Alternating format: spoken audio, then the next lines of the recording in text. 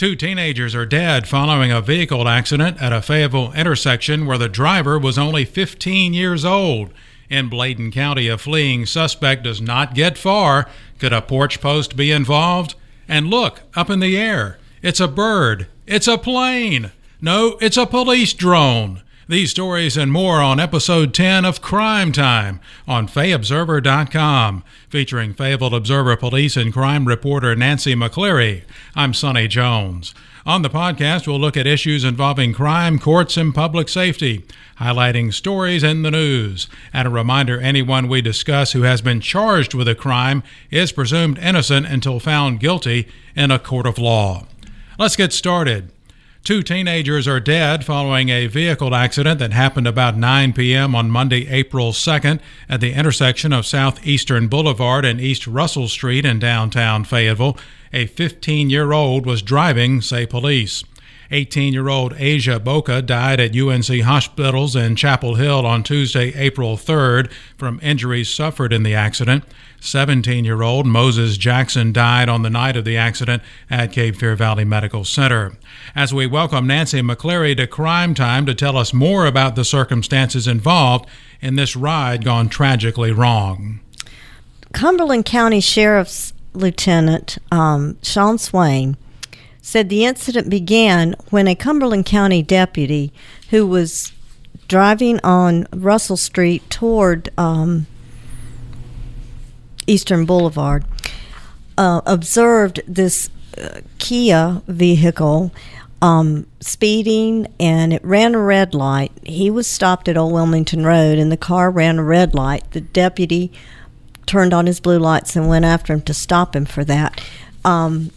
After a circuitous route in and around Old Wilmington Road and Cypress Manor housing area, the Kia came back onto Russell Street and went toward Eastern Boulevard. I believe ran another red light and crashed into another vehicle at the intersection. The two people who are deceased were thrown from the vehicle on impact. The driver of the other vehicle, a Hyundai, had injuries that were not life-threatening. The 15-year-old, once the wreck had happened, he jumped out of the car and ran away, but they got him about a quarter of a mile away. From your reporting, Nancy, does it seem to be a case of teenagers out for a joyride, just everything went wrong? Have authorities mentioned anything about alcohol or drugs? Nothing has been mentioned about that. The sheriff's office has actually charged the driver with a juvenile petition, and he's charged with speeding to elude arrest. Fayetteville police are investigating the wreck because it did happen in the city limits. And any charges related to the wreck will be filed by the police. As I understand it, they are likely to consult with District Attorney Billy West to determine what charges would be filed under the circumstances. And go ahead. I'm sorry. I was just going to say, because I've been asked this question quite a lot, but no, I do not know as of yet who owns the car. That's one of the big questions that remains. And the identity of the 15-year-old, is that public? Well, no, it's not, because he is a juvenile. Therefore, his name is not being released, and that is why he's charged through juvenile petitions. Really a tragic situation, and we'll see how this plays out. Well, our next story. Hey, who put that post there, Nancy? That may have been what was going through the mind of a drug suspect in Elizabethtown in Bladen County on Wednesday, April 4th. Well, with that tease, I must hear the details behind this arrest. Okay, this is really one for the books. Apparently, Bladen County deputies went to a home on Blanche Street in Elizabethtown to make an arrest. And as they approached the house, Randolph Eugene Miller walked out the front door as if he was leaving. And, of course, Miller was not the person, as I understand it, that deputies were going to arrest, correct? No, he was not. But Sheriff James McVicker said that officers could smell marijuana on Miller when he walked out. When Miller was asked to empty his pockets, because as I understand it, you could tell he had some stuff in his pockets.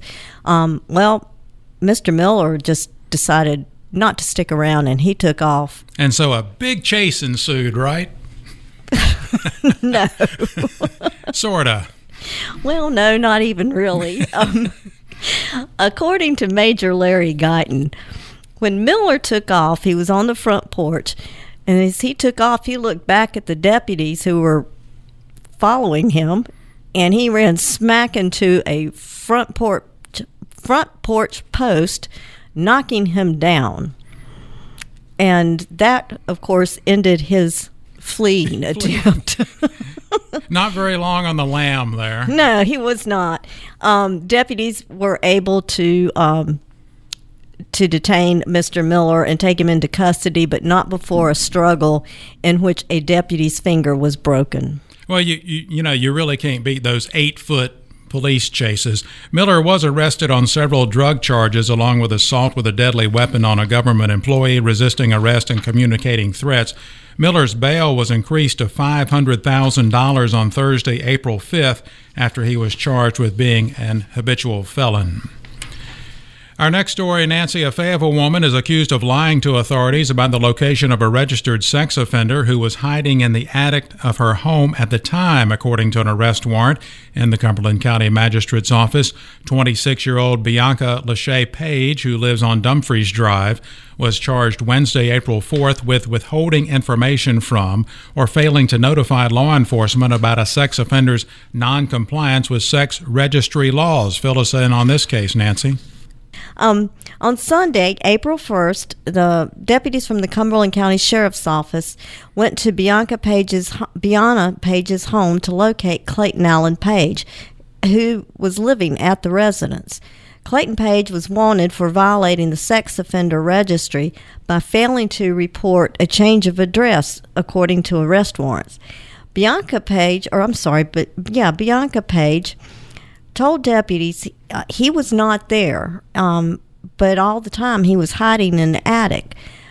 Bianca Page is accused of failing to notify the sheriff's office that Clayton Page was living at her home, which was in 1,000 feet of a child care center. That also is a violation of the sex offender registry. And Clayton Page was arrested and charged with several offenses, including breaking and entering to terrorize, violating domestic violence protective orders, and a probation violation. Bianca Page was arrested and bail was set at $5,000. And let me just update this real quickly. Okay, please do. Mr. Page was charged today, Thursday, with violating the sex offender registry by living within 1,000 feet of a daycare center. And I forget what his bail is, but it's $20,000 more now. Okay. We'll see how that story plays out. A couple of story updates we want to bring you. In episode 9 of Crime Time, we noted that police were looking for Reginald Jamal McDowell on charges of first-degree murder and first-degree kidnapping in the 2014 death of Meta Valentine. Nancy, do you know if McDowell has been found during this week? Not to my knowledge, but authorities have said they believe he is in the New York City area. When this investigation began, McDowell initially cooperated, but he stopped and disappeared. Valentine had not been seen since October 28, 2014, when surveillance video showed her walking to her apartment in the Sycamore Park complex off Old Wilmington Road. She was reported missing the next day when she failed to show for a family event. And the other case we talked about last week involved a Cumberland County man who is accused of multiple sex acts involving a minor and his girlfriend, who is charged with multiple counts of obstructing justice. Let's start with Ernest Dean Aldridge, Nancy, who is charged with second-degree forcible rape, forced sex offenses, taking indecent liberties with a minor, and statutory rape. Nancy, you were at his first appearance hearing on Monday, April 2nd, before Judge Tal Baggett set the scene for us. Mr. Aldridge appeared in the courtroom. He appeared agitated and fidgety while he was standing there facing Judge Baggett. Judge Baggett read the list of charges and the maximum sentence for each charge. And the whole time, Mr. Aldridge was shifting his weight, leaning on the table with his arms propped up on the table. At one point, he crossed his arms and rolled his eyes, or shook his head, or appeared to smile. One of the more interesting exchanges between Judge Baggett and Aldridge took place when Judge Baggett was reading the list of charges and the maximum sentence for each charge. Now the state has gone to using sentences in months rather than years. So the judge would say 72 months instead of 6 years. Correct. And a couple of these charges had like 205 months. Okay, I don't know that one. But at any rate, at some point during this conversation, Judge Baggett asked Aldridge if he understood the length of time that he would possibly be facing if he is convicted. And Aldridge said he was not very good at mathematics, that he really didn't know, because when Judge Baggett told him to divide by 12, he said he wasn't very good at mathematics, to which Judge Baggett replied that Mr. Aldridge would have ample time to figure it all out while he was in jail. All right. Well, there you go. The alleged acts covered a period from August 2017 to January, involved a 13-year-old and a 15-year-old, according to the warrants. Aldridge's bail is now $2 million. Aldridge told the judge the allegations are false. Nancy, as far as Aldridge's girlfriend, who's also involved in this case, Ruby Keener, what happened to her? Ruby Keener's first appearance was held the same day as Aldridge's, and she is charged with multiple counts of obstructing justice, felony child abuse, and misdemeanor contributing to the delinquency of a minor. Basically, she is charged with not reporting the acts allegedly committed by Mr. Aldridge, even though she was aware of them. Her bail was set at almost $1.4 million. Some high bail there. Serious charges for both. We'll see how that plays out in court. Well, to wrap it up, Nancy, you may see something in the air here these days involving the Fayetteville Police Department. They've had their drone program now for about a year or so. And what caused them to start the drone program? Well, many law enforcement agencies today are going to the use of drones, which can be helpful in particular situations, such as locating missing people,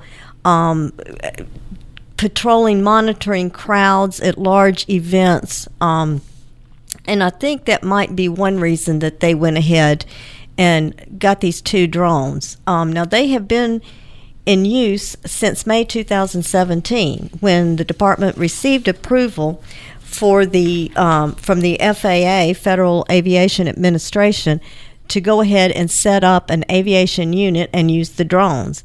These drones are to be operated within a departmental policy, which is available on their website at FayettevillepP2C.com. And they are also to follow Federal Aviation Administration guidelines. They are not to be used for any kind of so-called spying, which I understand a lot of people have questioned. But Chief Gina Hawkins says they will be used. There are two drones. One will be used for large events, and the other one will be used to help find fleeing suspects, missing people, help to photograph crime scenes for complex crimes that are committed. Well, we saw just a couple of weeks ago, we talked about it here on the Crime Time podcast. I think it was in Moore County, yes, where they used a drone to help find a missing child, and everything turned out safe. So there are some advantages. I do understand people's concern with the spying and all that. Sure. But they can be very useful. Let me say one more thing, because I'm sure people may be wondering, but the drones cost.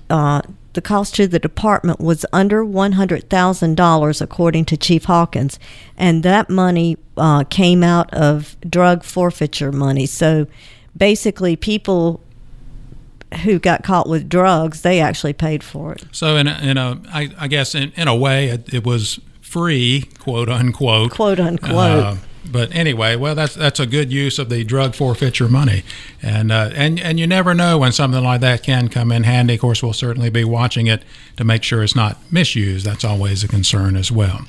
Well, Nancy, I believe that's going to wrap it up. Can you believe episode 10? That's it for episode 10 of Crime Time. Feel free to spread the word about this weekly podcast on FayObserver.com. Also, join Jacqueline Shambaugh and me for the 910 Preps podcast. It's posted on Monday nights. We'll talk about high school sports in Cumberland counties, hence the name Preps Podcast. We welcome your comments and suggestions for Crime Time. You can reach Nancy McCleary by email at nmccleary@fayobserver.com or on Twitter at FOMcCleary. You can reach me, Sonny Jones, by email at sjones@fayobserver.com or on Twitter at FOSonnyJones. Again, thanks so much for listening. Hope you'll tune in next time for the next edition of Crime Time.